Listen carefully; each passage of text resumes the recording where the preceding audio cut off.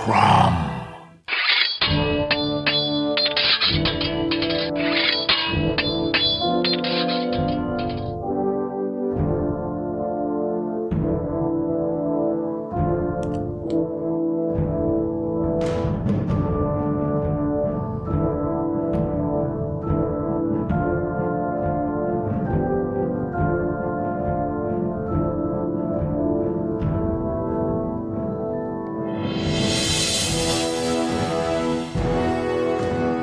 Nebraska, you ready? Yeah. What about Kentucky? Come on back, old buddy. All right, everybody. Welcome to another episode of the Savage Cromcast. I'm Luke. I'm Josh. And I'm Jonathan. And you're joining us in the middle of Season 8. I think we're approaching the big middle, somewhere in there. This is the third episode of Season 8. We're covering Hawk of the Hills. It's a joint from Robert E. Howard, 1935, circa 1935. Is that about right? It's a top-notch story. It's top-notch. We're in the middle of our road to the east, our journey to the east. That's what we're getting into here. I think we're excited to talk about another Howard story this time around. I certainly am. Cool. I'm all kinds of excited coming off of the last story. This is like a breath of fresh air. Cool. We just can't quit him. In what method or means did you all read this story, John? The Robert E. Howard L. Borak and Other Desert Adventures by the Del Rey Collection, folks. Illustrated by Tim Bradstreet and Jim and Ruth Keegan. Man, thank you, Mrs. Del Rey. Much appreciated. That's not Desert Adventures? No, it's not. Oh, I ordered it thinking that it was like adventurous desserts, Howard-themed Desserts puddings. is stressed spelled backwards. It's true. That's how I always remember it. How did you read it, Josh? I got it on the Gutenberg. I initially started reading the Del Rey on my Kindle and forgot my Kindle at home and had some downtime at work, so I was able to read the rest of it. So I used the Gutenberg. The Goody. Thanks, Australia. Thanks, Australia. I read it in Girasol Collectibles Edition, Blood of the Gods and Other Stories. This is a trade paperback or a paperback, one of those larger size paperbacks. It's not like a digest size paperback. Not a dime store. Not a dime store. No, but I got that whenever we were doing Howard Days. That was one of the bits of loot that I stuffed in my sack. Yeah, man. So, did you get a Howard book at that random bookstore in Vancouver? I did not. Don't say anything else about that. What's that? Don't say anything else about that. No. I did not. I picked up two books from that crazy ass bookstore in Vancouver, British Columbia. But one of them was Josh's Christmas present, so we can't talk about that. So ixnay. But the other one, and I can't talk about that. I bought Clive Barker's. What's Hellraiser? The Hellbound Heart. The Hellbound Heart. Yeah, so that was the paperback that I picked up there. What did you get at that place, John? I got a book on Mounties. Of course. And a book on... Poutine? What's that? No, it wasn't on poutine. I didn't want to go like full stereotypes of Canada.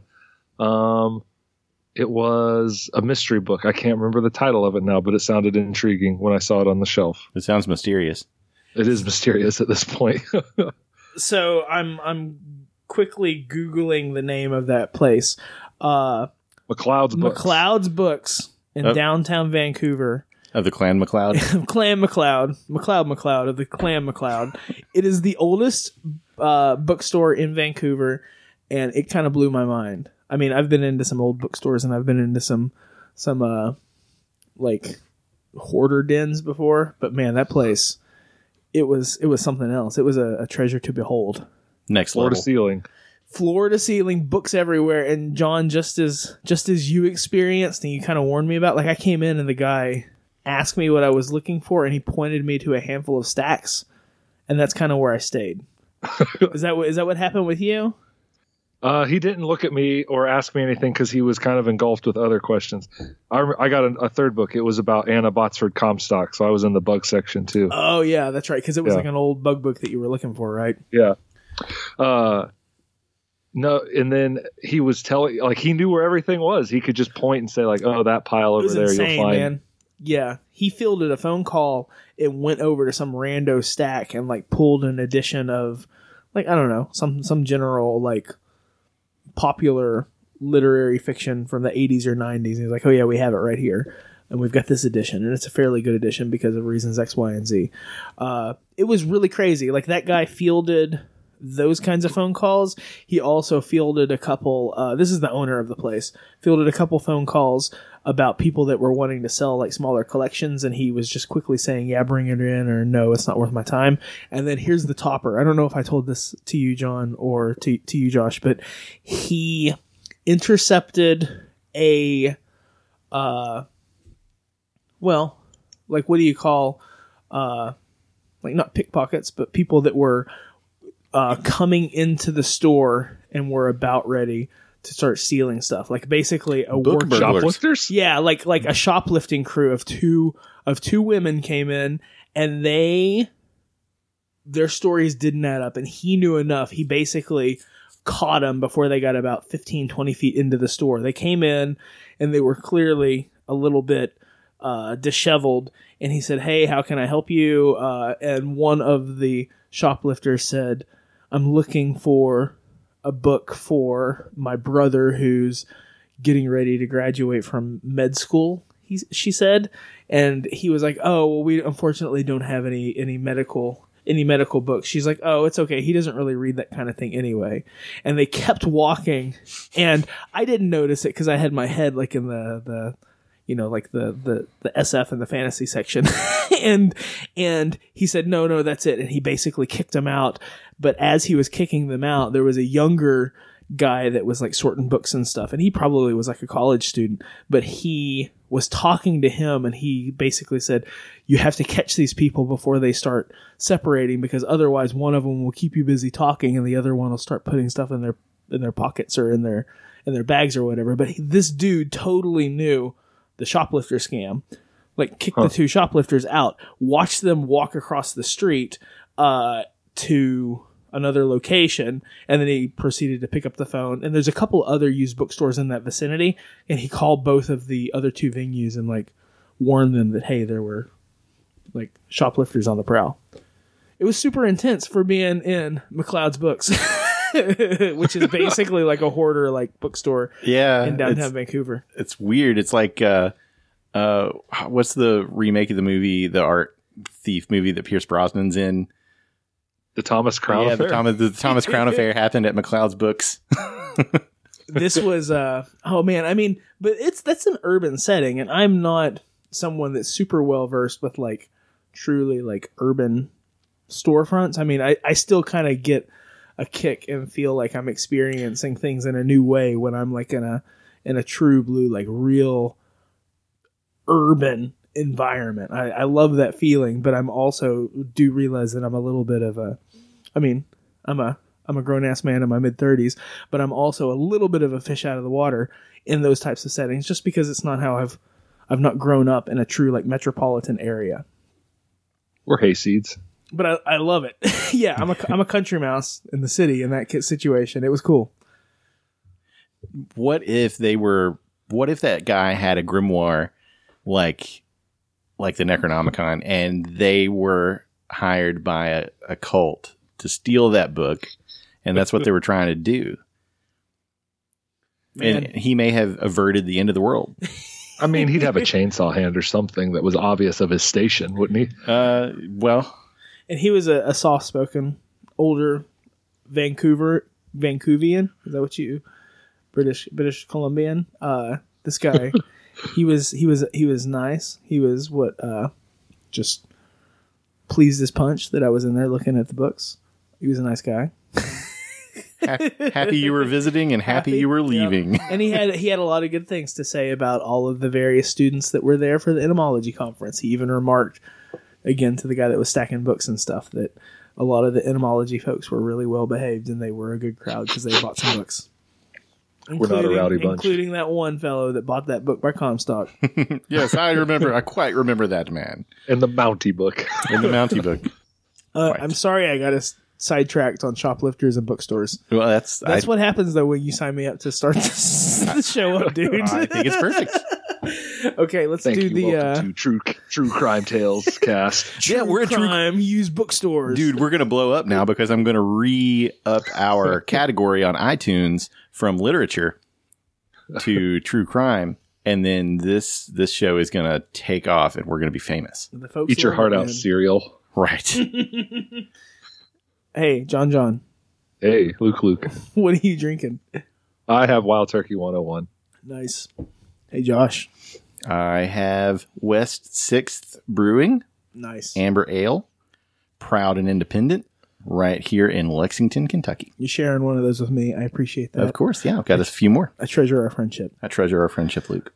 I have a bottle of Knob Creek single barrel that we can get a little bit of and put it on some ice if we want here in a little bit too. That's what we're drinking. That sounds delightful. How about can we cue up the little one thing music and do that?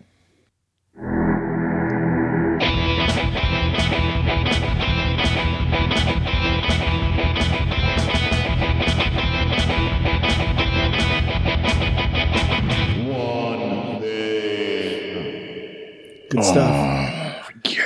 I'm going to keep going over on the other side of the big river. John, what do you have? Two rivers. I'm on the other side of two rivers. Count them up. My one thing is going to be something from the internet that I enjoy at this time of year. There is a fellow who the podcast knows. He's famous in Lexington and in certain comic book circles. He goes by the name Benito Cereno, and he has a cool Tumblr called Burgeoning Lads of Science. He is sort of a Christmas folklorist, and he loves sharing some of his knowledge in this Yuletide season in which we are recording. And at this time of year, he does an alphabet of Christmas.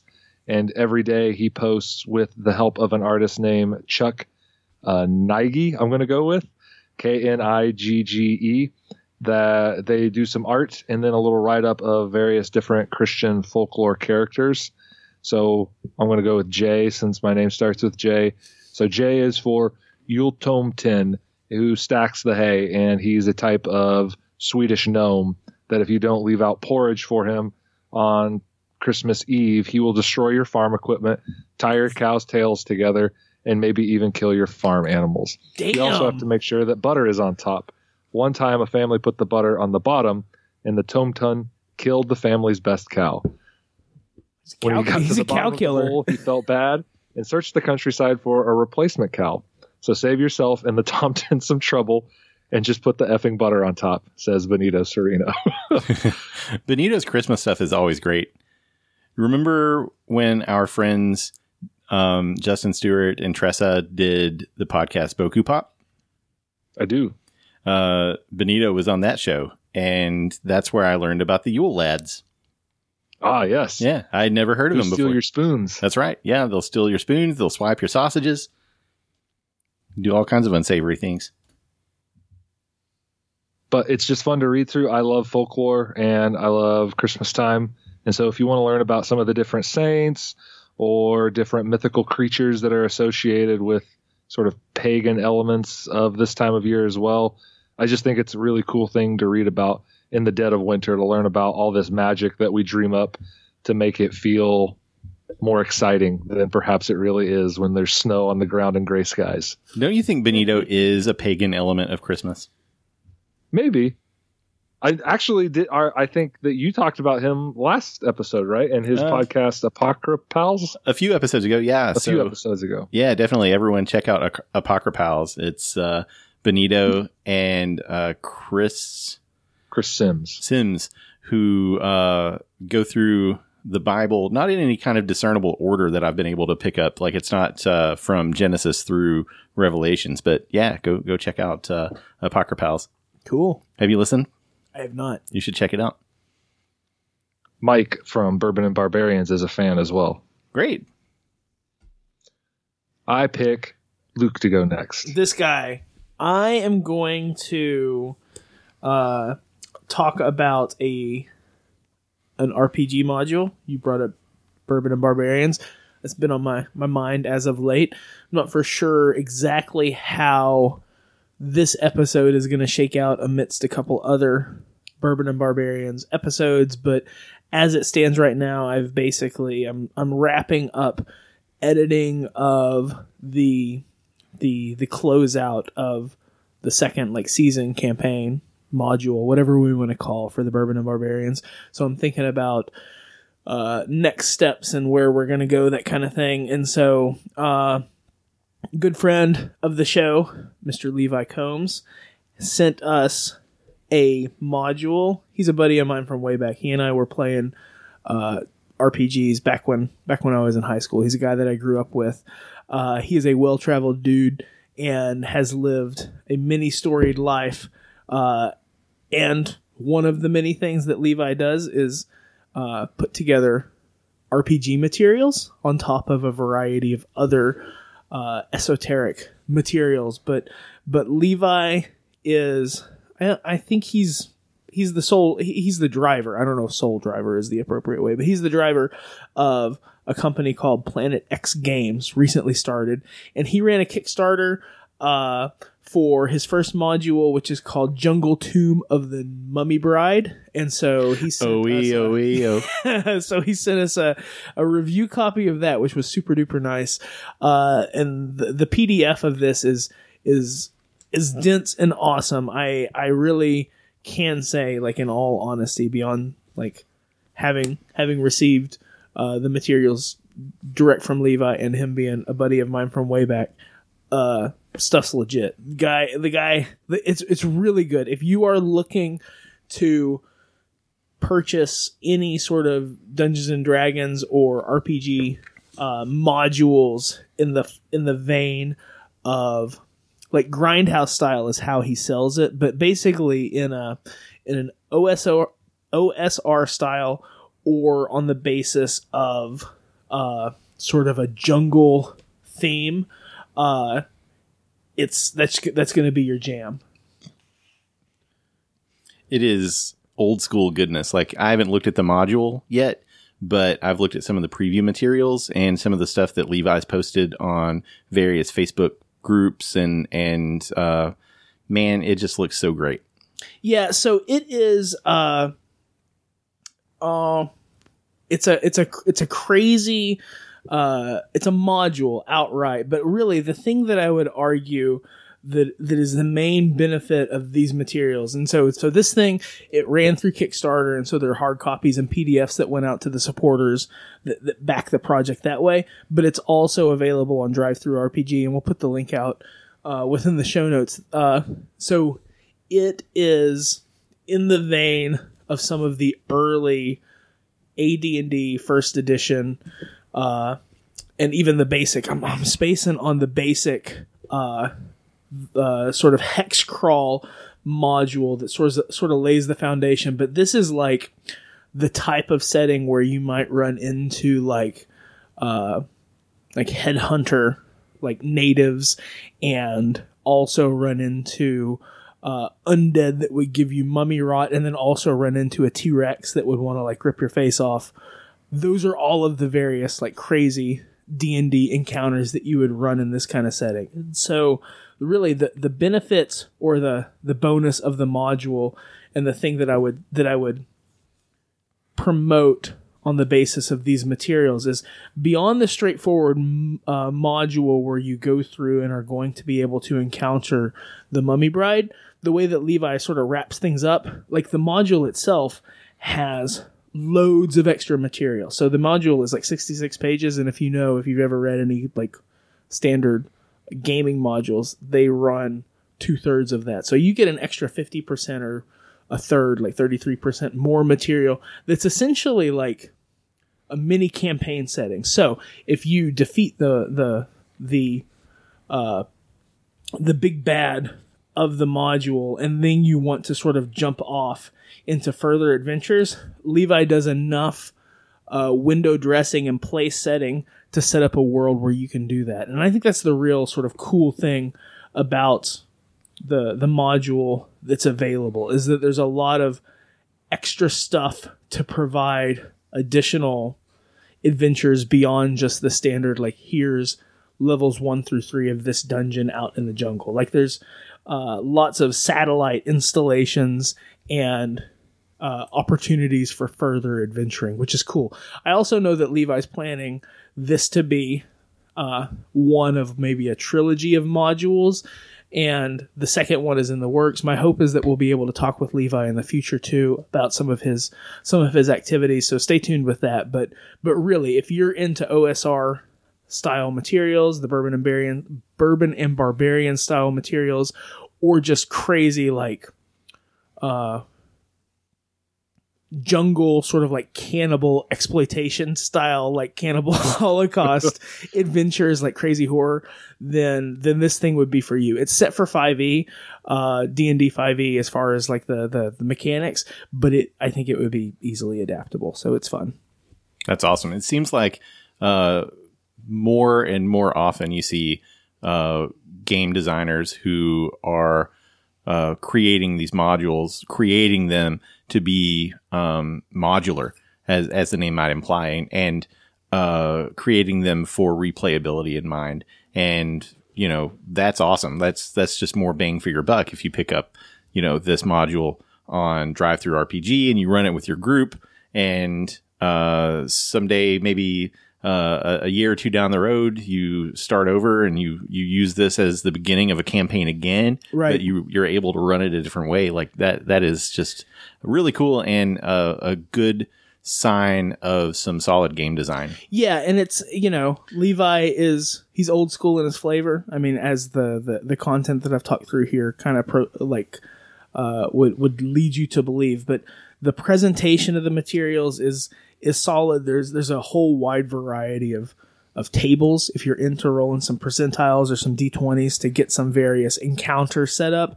There's a lot of that kind of material. The art's pretty awesome. One of the guys that has done the art on this module, his name's John Russell. He's another one of the guys that I kind of like cut my teeth on playing D&D and some of the base RPG materials with him. He's another one of the guys that I played games with in high school. He does amazing art.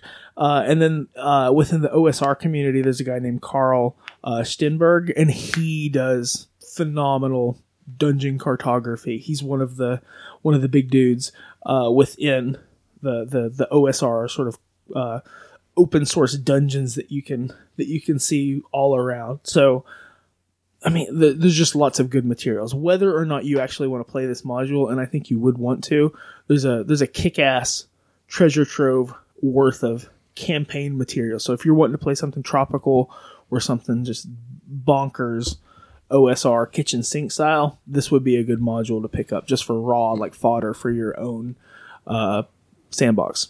So get it. Yeah. What are you waiting for? Josh, what is your one thing, dude? Back in May 9th, 2018, we posted season 6, episode 8. We were a much younger cohort, more at that foolish, point in time. More reckless. This is season 6, episode 8, Bazaar of the Bazaar. And my one thing was that I had started playing Final Fantasy VI. Uh-huh. Status report? This week, I brought Kefka down. And I just, I'm going to rehash some things about that game, but it just is so rife with theme and emotion, feelings of regret and sorrow and acceptance and failure. Like, I'm going to maybe spoil part of this game at this point, but it is a very old game. Your party, unlike other RPGs of the time, you do not save the world. You don't save the world. About halfway through, it sort of keys into what would be the end game sequence in other RPGs. Right. And you move into what looks like a final boss battle. And every part of you, if you've played other games like this, tells you this is it. And then it's not it. And there's a whole another half of the game that you play. And it just is, it's so good. And the last boss, the final form of Kefka, is just so artfully designed. It's designed to be this 4-tiered boss. And when you go into the battle, you don't form one party with your 14 or however many characters you recruit in this massive game. Right. You rank them from number 1 to number 14 And as people drop, as you lose characters in this battle, the next person in your queue comes into your party. And so do you start with your number 1 through 4, or do you start from the other end of I things? started with my number 1 through 4. Okay. Yeah. And you move into the first tier and you move your way up, and the way the art looks, I'll post a link to some of these screenshots of this boss. There's a thematic link between this boss and Dante's Divine Comedy. Okay.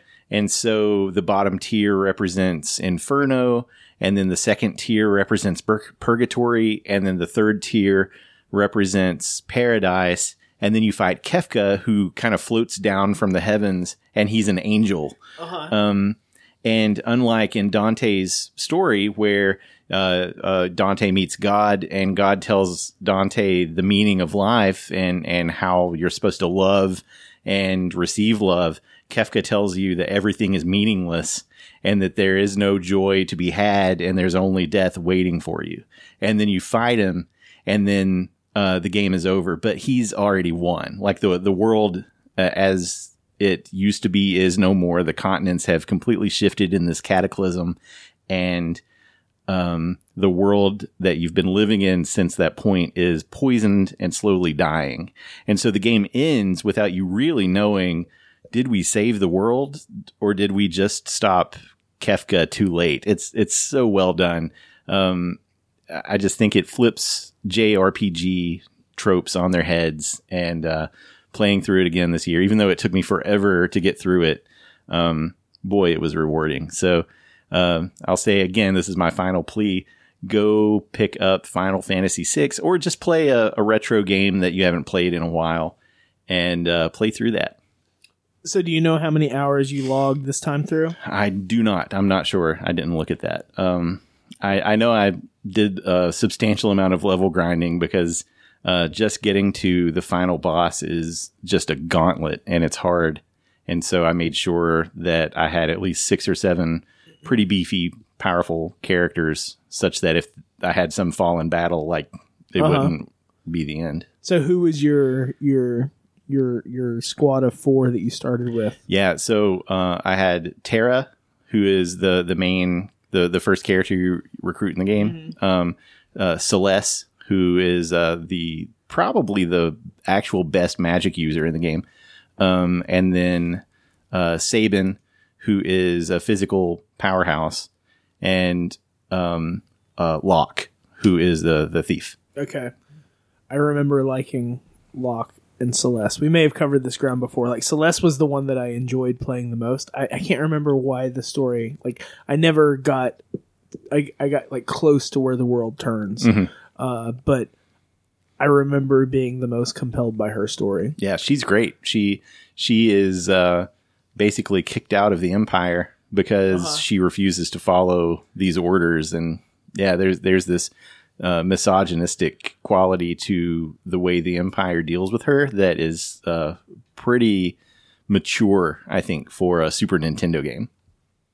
Cool. Yeah, it's the best. It is the best. Some good things that we just talked about. So that was an expansive one thing, but all of those things are worth it. We put it all together, we give it to you, and we call it One Thing. All right. It's time for a little meat and potatoes. I like meat and potatoes. I like them boiled. Boil them. Tea. No beef, just lamb. You're Willoughby. You're Willoughby. You're Willoughby. You were British a second Last ago. stop at Willoughby. That's a Twilight Zone. That's a really sad Twilight Zone episode. Which one is that? That's the one where the guy gets on the train and he gets off in this utopian kind of little town called Willoughby. Everything is really nice, and the end of the episode, something not so nice happens to the guy, and you're not sure whether you should be happy or sad for him. Oh, Twilight Zone. I mean, it makes you so happy. And sad. It's conflicting, like Final Fantasy VI. All right. Hawk of the Hills. That's what we're talking about here. It's a little bit more straight ahead, I would say. There's not so much melancholy that weaves its way into this story, nor what's the word? Like the eucatastrophe or those types of concepts. Here we've got El Borak. We have a British man. We have a convoluted plot. Man, this plot is, I realize it's relatively straightforward, but man, it's, we'll just talk about it. So, okay, so this is Hawk of the Hills. That's what we're talking about. 1935. That's where it came out. And Top Notch, right? That's right. That's the venue. We're going to do let's talk around the plot with 3 topical conversation points. Okay. We've got maybe 50 words or less. Like, what's the overall narrative that we see here? I'll do it in one. Do it in one. Okay. Revenge. Yeah. Yeah, dude. This is not about king making or king breaking or saving the path through the wilderness so that riches can come through from India or anything like that. This is a far baser story, I think, when you boil it down to its key elements. Basically, if we were going to do it in 50 words or less, El Borak's friends are murdered by a upstart duke of this region, and he decides that he's going to stop counting. He is going to get revenge on them, but his revenge scheme takes years, it seems, and it interferes with British politics. Uh-huh. And so Willoughby, a man who is with the British intelligence, is sent to broker a peace to open trade again. And El Borak finds a way to use Willoughby to his own ends. Right. So I'll go ahead and drop my number one talking point for this story. And I don't necessarily think that it's a good thing or a bad thing. It's just, this is what it is. This story, I think, is like the worst of a James Bond movie, where you have an overly wrought plot that takes you through a variety of circumstances, but really at the end of it all, there's a couple statements by a couple good and bad dudes that kind of spell out like what went down. If you like the ride, you like it. And I like the setting of the story, but it is an overwrought narrative. That's my hot take. What do you guys think? You're overwrought. You're an overwrought hot take. Whoa. Drop a hot steaming pile of disagreement on you. I will say that I did not have nearly the negative or nearly the same reaction as you had, Luke. Uh-huh. But I'm of two minds about it. One is some of the pros in this are some top-notch, and that pun is not intended. But no. Robert E. Howard. So here we're in the first chapter, and we have El Borak climbing up a cliff, and it says, his fingers clawed at the stone until blood oozed from under his broken nails. Rivulets of gravel started beneath his boots and streamed down the ledges. He was almost there, but under his toe a jutting stone began to give way. With an explosive expansion of energy that brought a tortured gasp from him, he lunged upward, just as his foothold tore from the soil that had held it. For one sickening instant, he felt eternity yawn beneath him. Then his upflung fingers hooked over the rim of the crest. I mean, come on. He felt eternity yawn beneath him? That is baller. That is awesome. So evocative. And there are a few other examples of some nice words, I guess, that Howard used in the story. So that's one mind that I have. The other is, it is unfortunate that El Borak knows everything that's going to happen in the story. Like, he has the authorial voice. Mm-hmm. And then toward the end, when Willoughby finds out from the major villain in the piece that everything is as El Borak said it was, using the same verbiage that El Borak used, that's a little lazy and is kind of a bummer.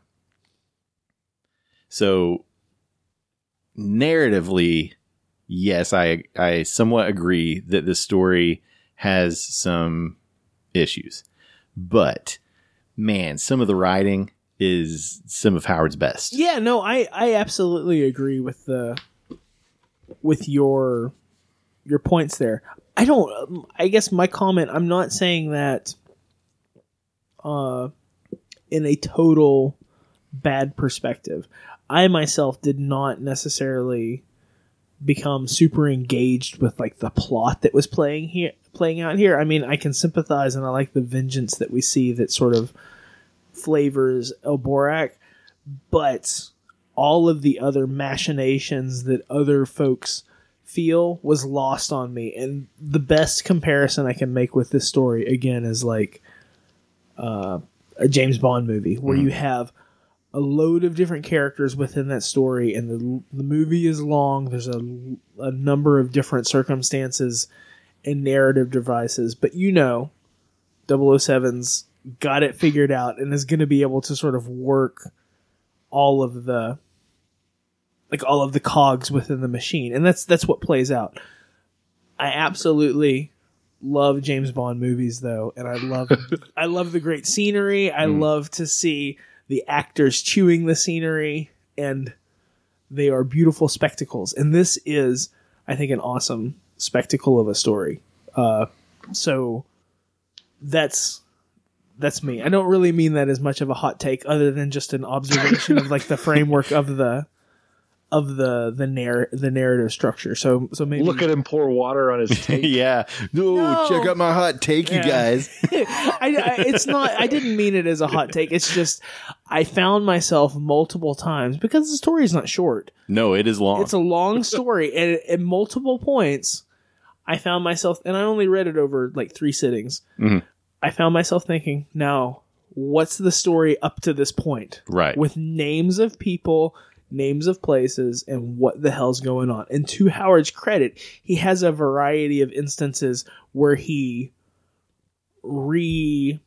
reaffirms or respells out a variety of plot points to keep you on track, and that is helpful, because in absence of those, you would be lost. Yeah. Okay. So I guess that would be one of my things. Was I felt I was reading a little bit of like a Golden Age, Silver Age kind of comic.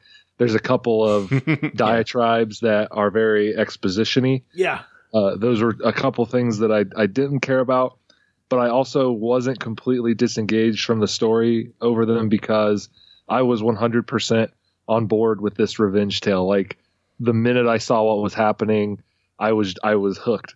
I love these kinds of stories. I don't know why, but a combination of having some Tim Bradstreet illustrations mixed in here and just the general feel of this reminded me of a Punisher Max series that I read. Okay. Where Frank Castle goes to Afghanistan with his like sort of girlfriend, Kate O'Brien, at one point, and they get into a fight with some Russian operatives, and she's killed, and it's his mission to find these people and murder them, and he swears it in a cave in the Afghani mountains. And so just that Tim Bradstreet did the covers for all of these issues, and this mixture, I was like, this is a Punisher story. It felt like that sort of thing, and I'm on board with that.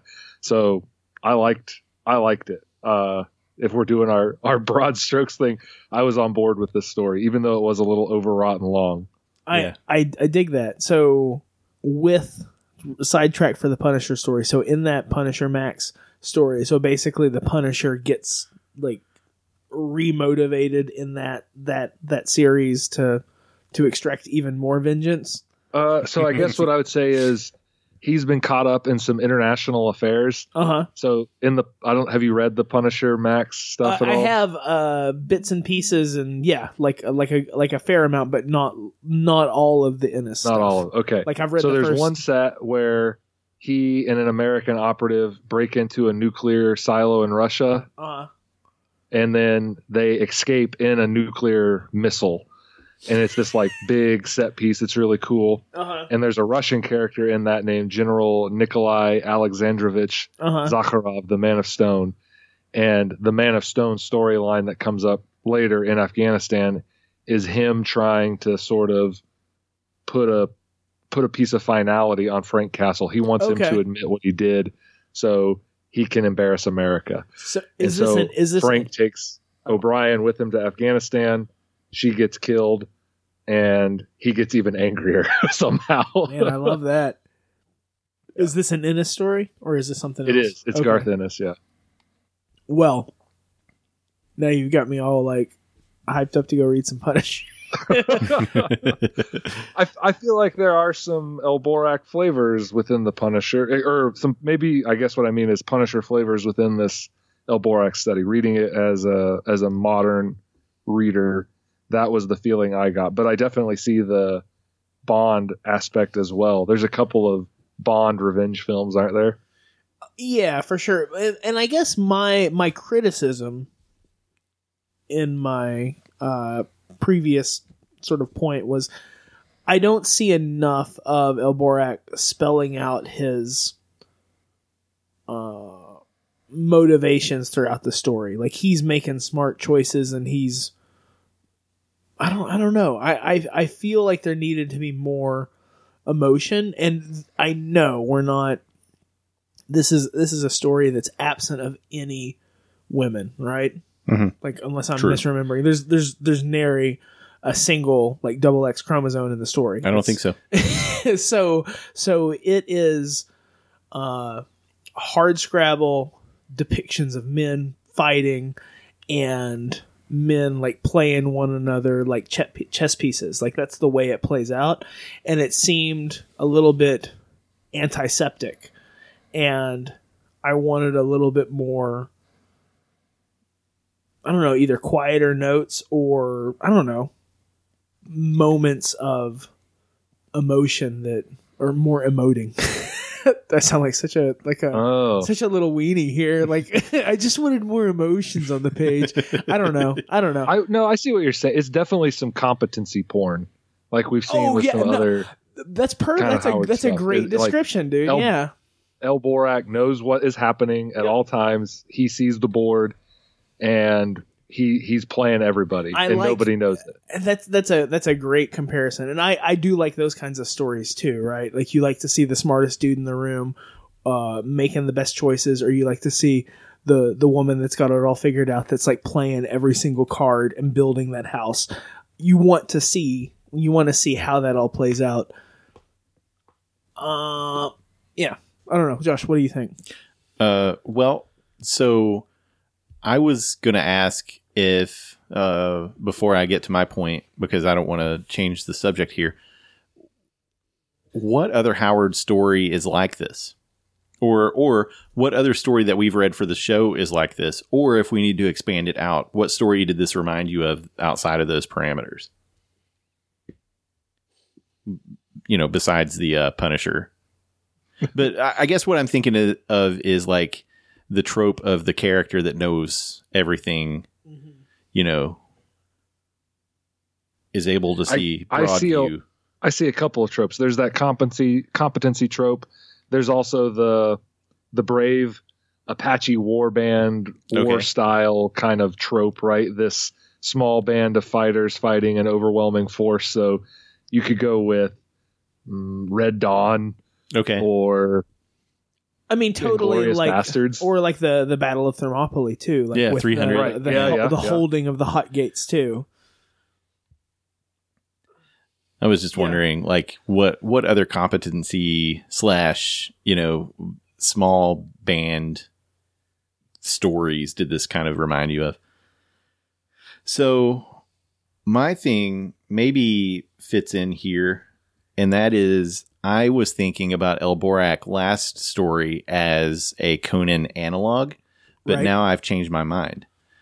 And now I think El Borak, even though he has the barbarous sort of approach that Conan has, he is anti-Conan. He's the anti-Conan.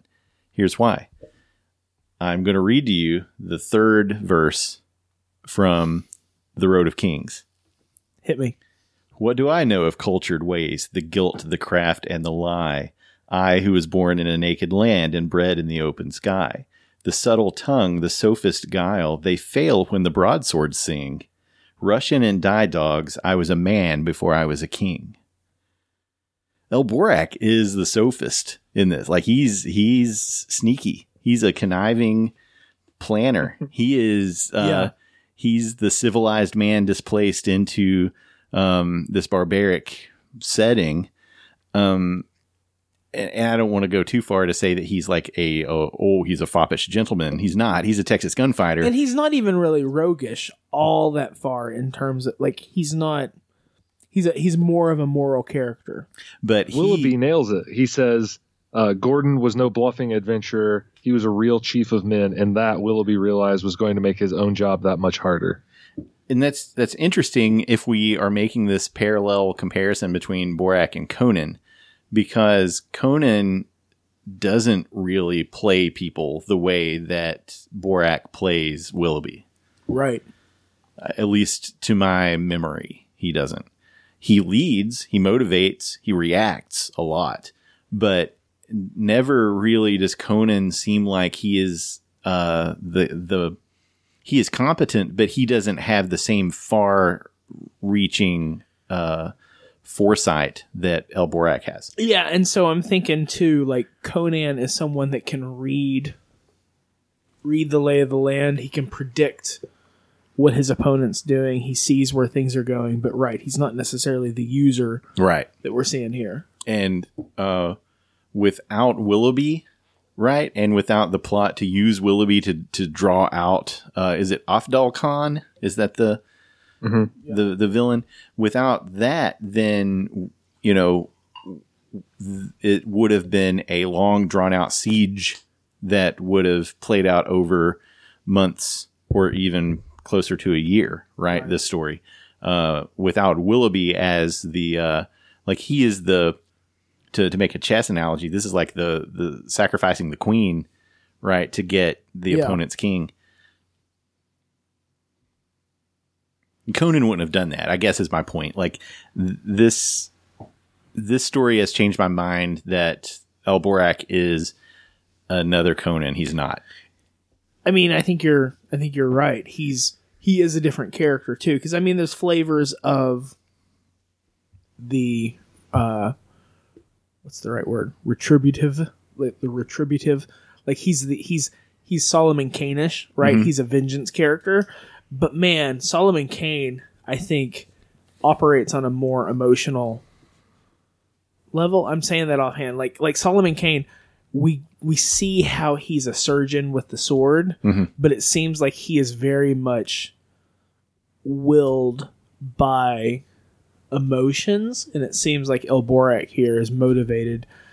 I said it before, like antiseptic, but maybe just like he seems less emotional with some of his decisions. And I don't know. Maybe it's I think there's differences with the quality of Howard's writing about Kane, or I should say, the setting of the Kane stories. Those are grounded in horror, and this is not. This is grounded in a historical situation. So maybe much of the emotion that I'm like ascribing to Solomon Kane is a consequence of like the type of story that Howard's telling there. And maybe that's the difference that I'm seeing. I don't know. But maybe because I had the thought that after I finished this, I didn't enjoy it as much as some of the Conan and some of the Solomon Kane. And I started thinking about why that was. And as I was reflecting, it occurred to me that Solomon Kane has weird elements. Yeah. Conan has weird elements. This story has none of that. Like it is a very kind of cut and dry revenge tale through and through. And that's not to take away from it. That's not a detractor. I did enjoy the story. I just I would go further and say it's a political revenge tale. Like, to me, and that's the complication that made the narrative more difficult to track the whole way through, was the political, this side, that side. Right. It's almost like watching what's the Charlize Theron spy movie? Atomic Blonde? Atomic Blonde. Like, there's a lot of back and forth across the Cold War materials there that are this side playing that side. Like, once you get to the point where you get doubles and triple crosses, it starts to make your head hurt. Mm-hmm. That's kind of what you see with the way that El Borak's playing, like the crosses and how he's using the Brit. Like some of the Mission Impossible movies, even. Yeah, exactly. Yeah. Like you were a good guy a second ago, but now you're a bad guy. Guess but, what? Oh, yeah. And that's not even your real face. Okay. But I think what sold me on it, what made it very interesting to me, is the fact that in a Conan story, I think we would have seen Conan advancing his career as a king, perhaps, if we had a story like this. Whereas being a leader of all these people, being a tribal leader to El Borak is nothing but a means to an end. Like, I bet that the next story after this is he just like leaves town or something. He doesn't stick around to lead a war. He's just in it for this one kill, no matter what it takes to get there. I thought that was kind of interesting. And so what do you think about like the final lines that the Brit offers? Damn it, man, if you hadn't saved my life so often in the past 48 hours, I'd be inclined to use bad language, ... A few years at this rate and you'll be the Emir of Afghanistan. Like, he's kind of like trying to ascribe that position that Conan has. But I agree with you. We wouldn't see that if we were dealing with an El Borak focused narrative. It's just not his jam. I think that you can't, from what I can see of this character right now, I don't see what that story would look like where he ascends that high in the political realm, because I feel like at that point he would just close off Afghanistan. There'd be no British impact on or Soviet invasion in the future because they'd be afraid the ghost of El Borak would come down from the hills and get them. He's too cool for school. He can't be in charge. So at this point, I'm inclined to think that with El Borak, he's the monkey wrench. He's the wild card that gets thrown into things the way we're seeing him presented, which is a little bit different. Like, we get some larger bits of resolution. If we look at all of the various Solomon Kane narratives about him working towards some sort of redemption or some sort of like evening the playing field, that's different than the stories, and we've only read two, admittedly. Right. But with El Borak here, he seems to be the monkey wrench that gets thrown into the works within the larger world. And so I'm wondering if we'll ever see more than El Borak as this Texan that's operating on the peripheries of any sort of civilization and is just someone there to sort of screw up the works. Yeah, I'm not sure. Howard,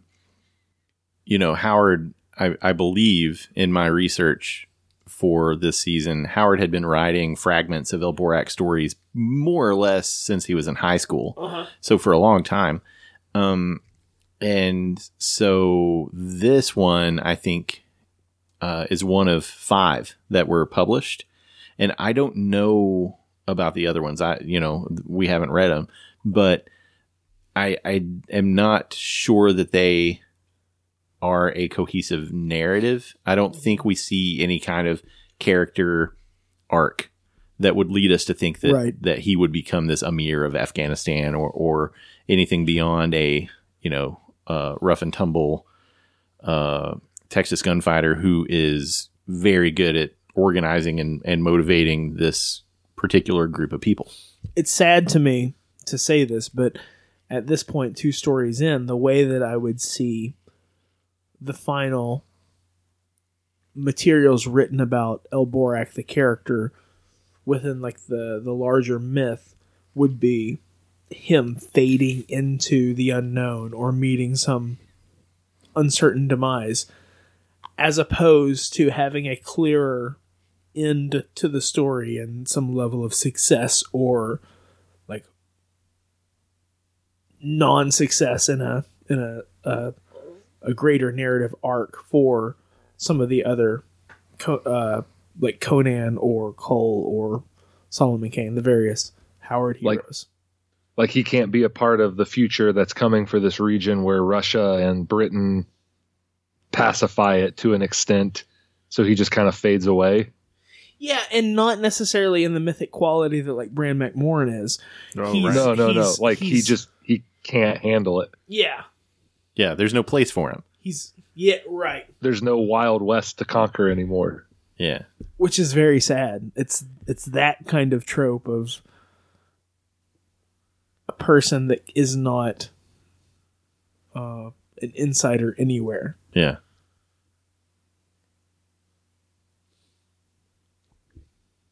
This is very sad. Wow. Well, we've done one round of things. Was that really one round? That was one. That was one we did, but that was a hearty, tasty bit of material there. So we've done a round. Let's go ahead and do maybe one more round again, because I feel like we're having a pretty good discussion here of some items that stood out to us in terms of how the story's put together. One of the things that I really noted, and Josh almost got into quoting some of this text earlier, but basically on the second page of my copy of the story, so just about 5 or 6 paragraphs into the story, Howard writes thus: "Scenery, however awesome, is but a background for the human drama in its varying phases."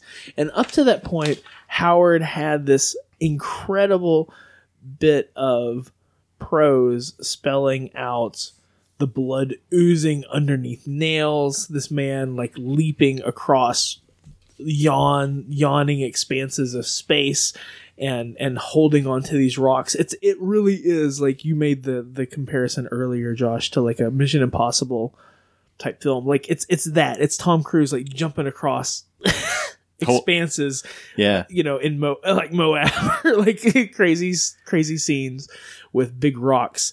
Like you get a sense of the landscape and the scenery of this story, and I think Howard does a clever thing in that very first portion of the story of saying, I'm throwing down some really great prose, but at the same time I want to like undermine my descriptions of the landscape and try to ground things with the emotions that I'm trying to spell out here. I don't know if he actually follows through and nails that.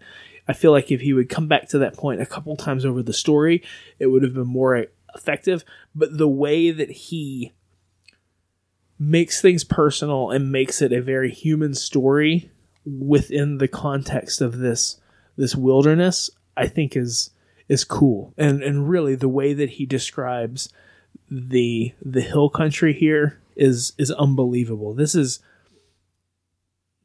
a scary place. This is a hard place. This is a wild, inaccessible place. Like, unless you are someone that knows the land, you're doomed.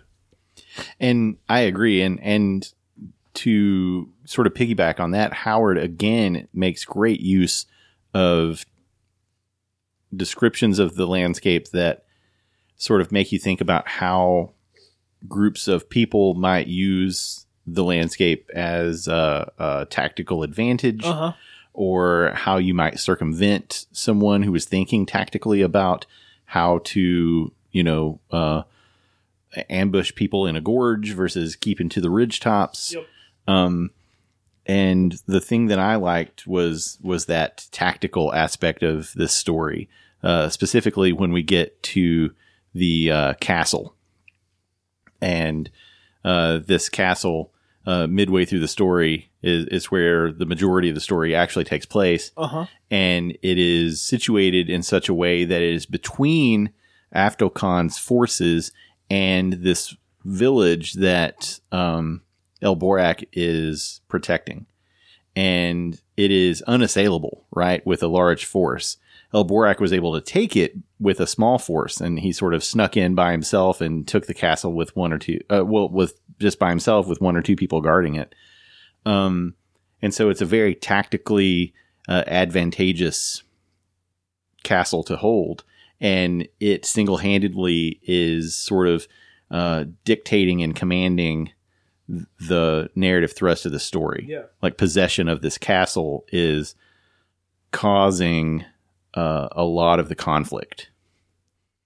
And I just liked that. I liked the thought of, the Aftel Khan can't assail us here. He doesn't have the force that's capable of taking it, nor can he risk going around us, because if he does that, then he'll have to leave some of his men back here to guard the castle, and then we will be at his back, right? We'll be able to sneak up behind him. So this is some cool, like, if you were into wargaming. Yeah. No. Yeah. Yeah. I think, and it's interesting because we're talking about hundreds of men. We're not talking about like not vast thousands swaths of armies. This is like 150 to 40 dudes. There's not a lot of people at play here. Yeah, and that makes all of the resources all that much more weight, I think. Like when we get into the castle and Willoughby sees all of the rifles and all the guns, the small arms and ammo and stuff that they have, it carries a lot of weight because there's only 40 guys in El Borak's party, right? In his band. Right. And I think we're dealing with relatively small numbers of people, but it has gravity on the basis of El Borak just wants this showdown to be between him and the antagonist. And it's just not happened, right? Like, this is one of those circumstances where two individuals on an open field of battle could solve everything that's at stake here, but it just hasn't happened yet, because of one individual. One's a coward. Yeah, right. Backing out or trying to play otherwise. And that is, I don't know, I think that's another level to it that I did appreciate. It comes down to chess between two individuals again. I think that I want to spin off of what you just said and talk about another aspect of this story that I liked, which was when we read war stories, we often hear these big stories of hundreds of people dying, or you know how it is, lots of defense, or there was all this death and destruction around me. In this story, we have a war going on, but sort of the three main action points are one-on-one murders, where El Borak is cornered by one individual or another, and he has to kill them with his bare hands or with a sharp-edged weapon. And it's interesting to me, this idea that we're in this point in history where there are guns, but there are still swords, there are horses, but things are changing, and everything in El Borak's version of this story kind of hinges on him accidentally running into two guys and purposely running into another and then killing them as efficiently as possible. Either this guy that was kind of a dandy that caught him as he was trying to escape, or from the first sort of betrayal scene where Aftel Khan killed his friend, where he was trying to steal the horses and he gets caught by one man, and then finally where Aftel Khan and him kind of have it out finally and have their murder. So we get these three very visceral, very awful depictions of knives going into people's bodies and swords cutting people near and two. Visceral, that's the word you use. That's absolutely the way that I felt about it too. Like there's a statement at least at one of those kill scenes where Howard writes something along the lines of and the knife went in again and again and again. Mm-hmm. and with that simple statement, you have a mental image of just how horrible that is. And how hard of a man we must be talking about, right? Yeah. That could do that. Yeah. So I guess mine's murder. That's my other one. Well, it is visceral, and it is some of the most vivid prose that we've seen from Howard, I think, made all the more pronounced because I think we came off of the Mundy story, which we didn't really enjoy all that much, but also, you know, the things, the flaws in the story, the things we didn't enjoy so much are so much more pronounced because of the stellar prose that are also in the same story. Yeah. So, for my faults of this story, I think I love this worlds more than the Mundy story. yeah, no doubt. You did it, Howard. You beat your hero. So I don't have anything else on my list in terms of specific things to discuss regarding the story. Do you guys? I don't. I mean, I feel like we've circled around a lot of the major points that at least I had. I mean, yeah, we covered a lot of ground here. We've covered both the narrative structure as well as the writing. So I think we're hitting our bases. Yeah. John? I concur. Okay. I want to hear what the people think are their things that they enjoy the most about this story. I'd like to hear that too. But how could they possibly communicate with us, Josh? They could commune with us by coming to http://thecromcast.blogspot.com. From there, you can find an email address, but I'll give it to you anyway. It's thecromcast@gmail.com. We are on Facebook. You can find us on there. We're facebook.com/thecromcast. We're at the Cromcast on Twitter. We're at the Cromcast on Instagram. And you can call us and leave a voicemail, 859-429-CROM. Nice. Don't make us Instagram influencers. Many options on the table in terms of tastemakers, trendsetters. Yeah, I just posted some pictures of us recording this episode. Josh, I don't want people to see my face. It's too bad. Is it me in my sweatpants? It's you. Well, me in my yoga pants. As far as they know, you're not wearing any pants. They would never know. Have we ever done a pantsless podcast? Well, we talk about it a lot. So before we sign off, I wanted to do one more thing. It is the holiday season. This episode should come out around New Year's. And next year is 2019. The podcast will turn 6 years old. Dang. Which is pretty crazy to think about. Can almost drink. It's in kindergarten. Yeah, like I said. What should our podcast resolutions be for 2019? Let's see. I have one that's easily attainable, but let's think about some other things as well.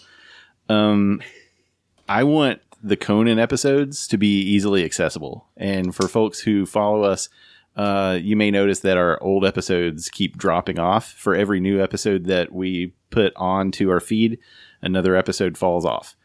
And so I want to make sure those Conan episodes stay accessible. And even though you can find all of our materials on archive.org, I will work on a Google Drive folder that's public and accessible to whoever wants it. So you can download all of those all at once if you want them. And have a one-stop place to listen to those Conan episodes. It's a cool idea, dude. Thanks. I also want to check out the new Marvel Conan stuff, even though there's some vocal dissenters out there. I want to see the stories that are going to be told. Even with the Avengers crossover, I'm curious and I want to see what happens. And if nothing else, this is keeping Robert E. Howard in the public spotlight, and I think only good will come of that. And Jason Aaron, I trust. Yeah, I trust Jason Aaron. And Robert E. Howard days, ? I don't know yet. We'll have to make that decision a little bit later down the road, but that is something that will happen. Howard days. Whether we're there or not. Yeah, that's right. John, did you think of one? Luke, did you think of one? I've got one that's kind of dorky, I guess. Is it too dorky to share on this podcast? It is. Now that you say that, you're right. I would like us to make a radio drama, kind of like what we put up once for Mark Finn, and his Violet City music players, radio players. I think it would be cool if we did a little interpretation of a Howard story. I know that we've dabbled in things like that before, but I think it would be cool to do something with some production. That'd be fun. I don't know if it's a 2019 goal or if it's something that we should practice on, but it could be a resolution. Yeah, that'd be a lot of fun. We here are resolved. That's right. I've got two. Okay. My first one is, let's put out 24 episodes. I mean, we were consistently putting out good content, but I guess just to keep the train rolling, a resolution that I would have would be, every couple of weeks we're getting content out. Yeah. And we're hitting benchmarks. We're making it happen. So that's one thing. Like, basically, let's just keep on keeping on. That's an episode every 2 weeks. And that's basically, like, I guess when it all comes down to it, that's what I want to see. Like, that we just keep getting on the mics and talking about these stories and doing that. That's really what I am most excited and motivated. Like, let's keep that going. Like, that's the thing. I guess the other thing is, in terms of the Bourbon and Barbarians, go ahead and wrap up one more module / season of a trilogy of sorts, just to get that knocked out. That's something that I would like to do. And so that would be the other thing. And that would be like icing on top of the 24 episodes. Because I want us to be able to... Just like El Borak kills 3 times in this story, Luke wants to kill 3 times. Luke, do you feel pressure to make this B&B thing a trilogy in this day and age of trilogies? I think I do. And as far as that's how I kind of think about stories myself, I keep saying over and over again, like with students and mentoring and just talking about stories, that there's magic in the number 3 and keep it simple, stupid, and all that kind of stuff. Like, I really do think that there needs to be a third act to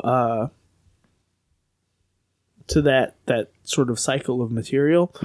I don't know if anybody else gets any resolution from the first or the second act. I do, because I kind of know where I'm going with it, and selfishly I kind of understand the narrative arc that I'm thinking about.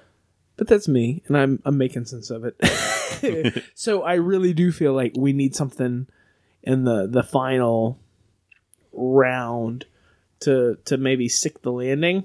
I don't know if we'll stick the landing. We'll make a landing. We'll crash and burn, or we'll sort of bring it down, like Sully style, like one of the two. Like we're gonna make it happen, but Sully style, or we're gonna crash and burn. I mean, I'm sorry, airplane crashes. I mean, I don't know how else to say that. Like, I'm not trying to say that bad. I'm just using horrible metaphors and like slang terms. My language is not great. Or maybe it's superlative. I don't know. But I do want to bring in a third module and a third act to the larger Borderlands, like, B&B setting thing. Milieu. Yeah. So let's do that. We'll do that. And we'll put out 24 episodes, and we'll just keep on keeping on. That's all I want to do is living, man. LIVIN. McConaughey's my spirit animal. McConaughey's my Patronus. That is awesome. Yep, I can see it. So that's what you can expect from us in 2019. We hope everybody had a happy holidays. We hope you're having a great new year, at least a start to the new year. And we will see you a little bit further down the road, John. To the east.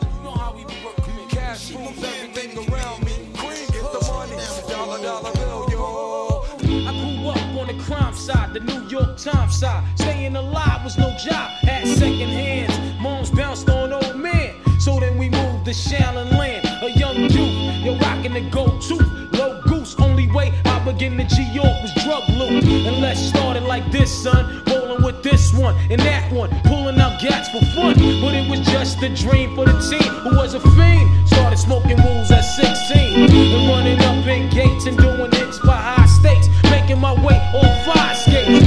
No question I was speed for cracks and weed. The combination made my eyes bleed. No question I would flow off and try to get the dough off. Sticking up white boys on board.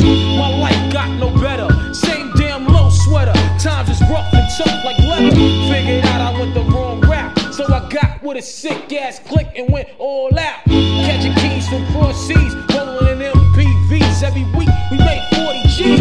Yo, nigga, respect my a nigga to tech notch. Bow, move from the gate now. Cash moves everything around me. Cream, get the money. Dollar, dollar bill, yo. Cash moves everything around me. Cream, get the money. Dollar, dollar bill, yo.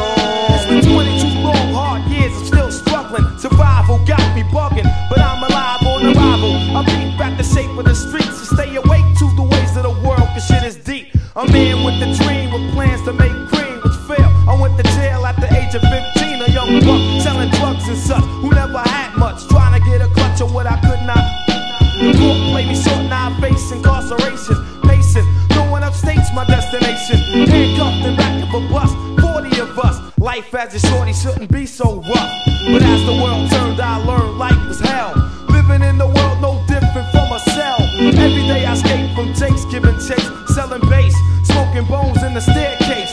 Though I don't know why I chose to smoke cess. I guess that's the time when I'm not depressed, but I'm still depressed. And I ask, what's your work?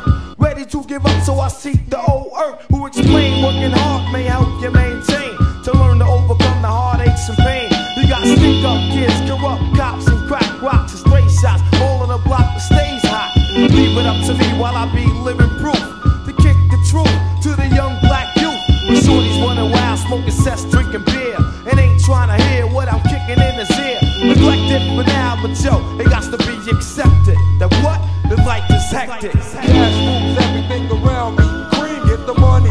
Dollar, dollar bill, yo.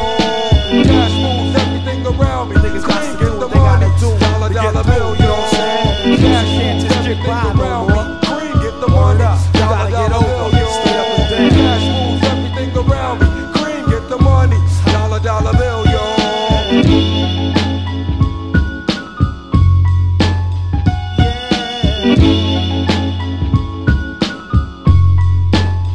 Cash moves everything around me. Cream, get the money. Dollar, dollar bill, yo. Cash moves everything around me. Cream, get the money. Dollar, dollar bill, yo. Cash moves everything around me. Cream, get the money. Dollar, dollar bill, yo. Cash moves everything around me. Cream, get the money. Dollar, dollar bill, yo. Yeah.